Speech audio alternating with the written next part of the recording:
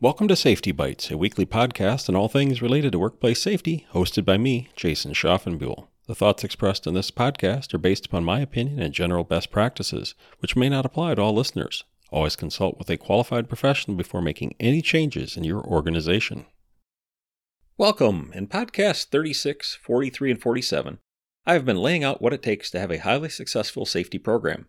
In podcast 43, I talked about identifying hazards via worksite analysis, and in podcast 47, I discussed the hierarchy of controls and how they are critical to ensuring that you are properly addressing hazards in the workplace. However, there is more to hazard control than just the hierarchy of controls. In this episode, I will cover other key elements of a hazard control program, another critical component of a successful safety program. First, I need to define what hazard control is. Hazard control is a comprehensive process to eliminate or control the hazards in the workplace. To that end, I've already discussed worksite analysis and corrective actions. In podcast 43, I discussed hazard tracking and correction. Still, there is much more to hazard control, including documented disciplinary measures for violations of safety and health rules, compliance with OSHA regulations, including written programs, occupational health measures, preventative maintenance, and emergency preparedness and response. I'll start with disciplinary measures. Every organization should have a disciplinary system which addresses safety and health violations. This system must apply to management, as well as non-management employees who violate or disregard safety and health policies, safety rules, workplace safety practices, or emergency procedures. The system must be clearly communicated to all employees, and enforcement must be equitable. A mistake employers frequently make is to only invoke the disciplinary system after an accident has occurred. This makes the discipline system retaliatory, and it can encourage employees to not report incidents for fear of discipline. It is critical that a system not rely upon the reporting of injuries and illnesses to result in disciplinary measures. A balanced disciplinary process would ensure no disciplinary action is taken against an employee unless it is warranted due to violation of policy or practice, and the organization seeks out and disciplines noncompliance when injury does not occur. So, an effective disciplinary action process requires that the organization spend time and resources monitoring employee compliance when no injuries are reported. This is rarely done in most organizations. If you look back through your safety and health disciplinary records, and you find that you are only disciplining employees who have reported an injury or accident, your process is a failure.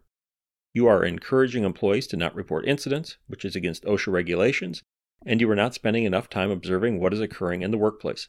I guarantee that if you spend enough time monitoring employee performance, you will find circumstances where employees are violating rules, but because they are not getting injured or reporting incidents, they are not getting disciplined. Compliance with OSHA regulations and consensus standards is another key component of hazard control. Organizations must review the potentially hundreds of standards that are applicable to their organization, implement the necessary written programs and employee training, and then ensure ongoing compliance. This is quite easy to say, but in practice it's very challenging. This means that an organization needs to ensure they have the resources assigned to maintaining the written programs, conduct both ongoing training and new employee orientation, completing audits, and keeping abreast of new and changing OSHA laws and consensus standards. You should also have an occupational health program to ensure that employees have access to qualified medical professionals in the event of an accident or to assess employee health status for prevention and early recognition of health issues. This may include post-offer physicals, audiograms, and pulmonary function exams as needed.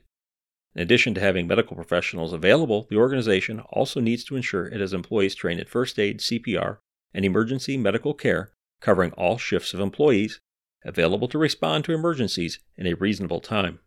You should also consider an automated external defibrillator, or AED, and ensure an adequate number of employees are trained on how to use it, can access it, and ensure it's maintained. Preventative maintenance can also be a key to workplace safety, but is often carried out simply to eliminate breakdowns in production processes. A written preventative maintenance system should be in place for monitoring and maintaining equipment used by employees. Equipment must be inspected, replaced, and repaired on a schedule, following manufacturer's recommendations to prevent it from failing and creating a hazard. The system must include maintenance of hazard control, such as, but not limited to, machine guards, exhaust ventilation, and mufflers. A comprehensive preventative maintenance system will also have a checklist of safety features on each machine that need to be tested to ensure they are in place and functioning before a piece of equipment is placed back into service.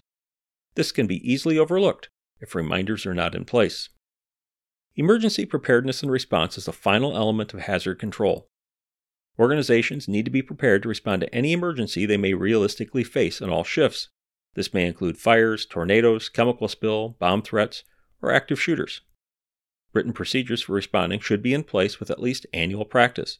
A comprehensive response procedure includes assessing the emergency, assignment of responsibilities, emergency meeting locations, and head counting procedures.